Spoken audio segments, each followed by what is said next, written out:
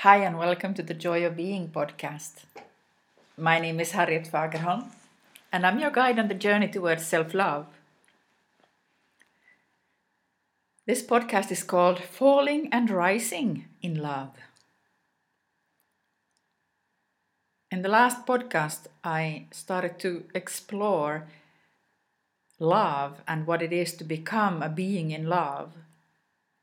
And I got so intrigued by the way in the English language, which is not my mother tongue, how it is expressed when you fall in love.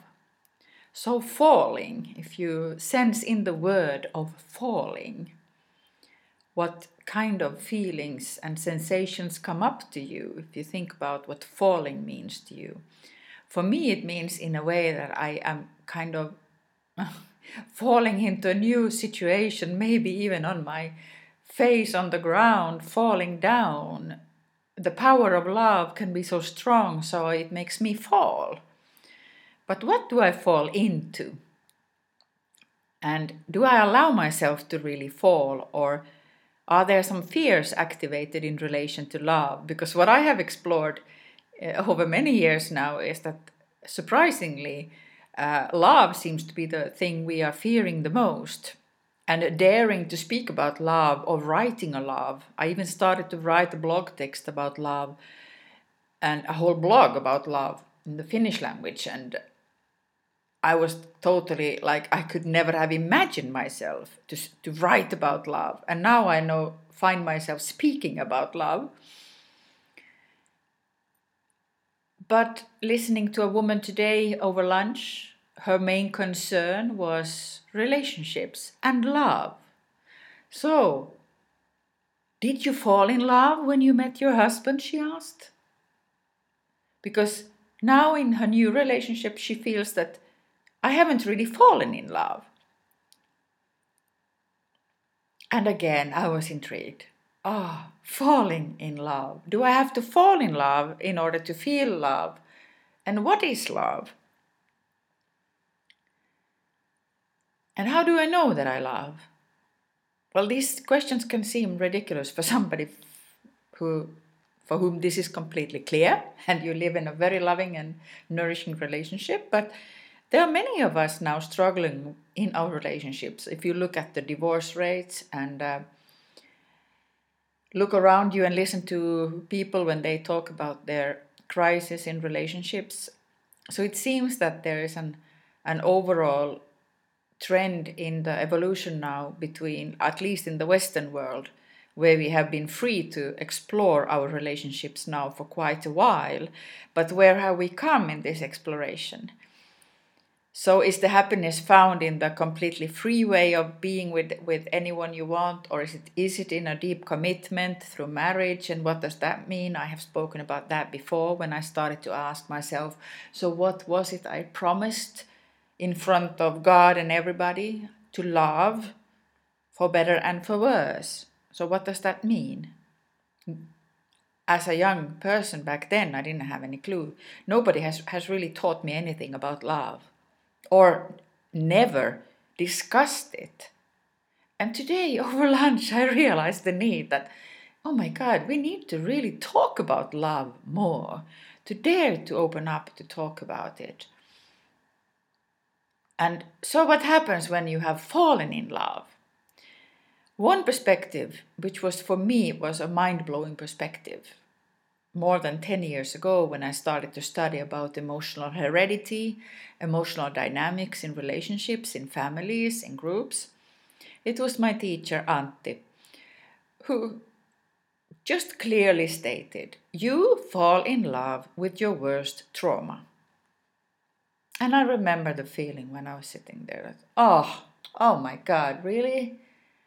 Is this what love is about? That, and not understanding really back then what trauma is, and not having a clue of how trauma plays out in a relationship. I faced so many question marks. But I started to think about this, that yes, have I fallen in love with my worst trauma? And what is that trauma? And what is it in the partner that is reflecting and mirroring the trauma back to me? Because this is what I have learned, that in relationships, it's all about projections and mirroring. So what do I choose to see in the other is usually what I don't want to see in myself. So if I'm on that path of blaming the other for the troubles in the relationships, I am completely off track. And what I have known now for quite a while is that you will not be able to proceed in this topic. There is another way of approaching love. So then I started to play with the words rising in love. So if in English we talk about falling in love, and if that falling in love means you fall in love with your worst trauma, then how do you rise in love? And this is where I feel I am now, and also listening to this woman today. She has been working with her traumas, working with art therapy and all kinds of stuff, like I have been doing. Exploring myself, trying to understand myself, my reactions, my feelings, and I learned that feelings are really at the core of this, but that feelings can also lead you astray. So falling in love can really be a blind feeling. You lose your mind, you lose your cognitive ability to assess whether this relationship is suitable for me from a practical and reasonable perspective. And this week also came a television program about arranged marriages from the US, with these cultures, Indian culture, Romanian culture, where they have a clear idea of that everything is arranged, the parents are deciding with whom you are marrying. So all this in me this week has kind of made me reflect on this big question of being in love, falling in love, and rising in love. How have I experienced rising in love? Every time I have dared to be authentic and vulnerable and real and raw in my feelings, showing my grief, my sadness, my hopelessness, my disgust, my despair, my anxiety, all these not, invited feelings in our culture.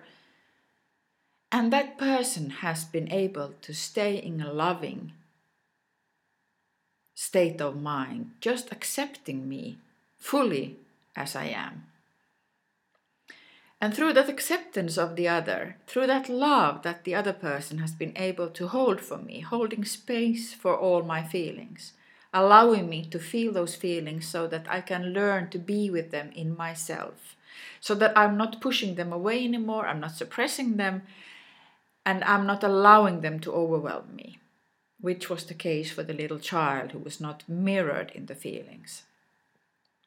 Every time this has happened, I have had a feeling of a rising in love. Because it's the love that makes us rise. It's the love that makes us stand up again when we fall, when we fail, when we lose, when we think that there is not another way out here. Every time when I have reached out to somebody, and this was the thing I learned at some point in my own healing process on my journey, that reach out, and I'm so happy now. Today, a friend of mine reached out in her despair, in her grief, and just being there for her, being with her, with all her feelings, made everything into a new possibility. So again, it was a rising in love. And when it comes to the closest intimate relationships, the same is there. So can we hold the space for each other to rise in love after we have fallen in love and met our worst traumas, being triggered in the most challenging ways by the other who is there to help us to make that trauma heal. Every time you are able to stay in the truth, feel the feelings, and allowing them to transform, then you rise in love. And this is really what I encourage you to go and practice, to invite yourself to experience this powerful, powerful rising in love. Thank you for being with me here, and please join the discussion in the Facebook group Joy of Being, or contact me if you're interested in more personal guidance. Thank you.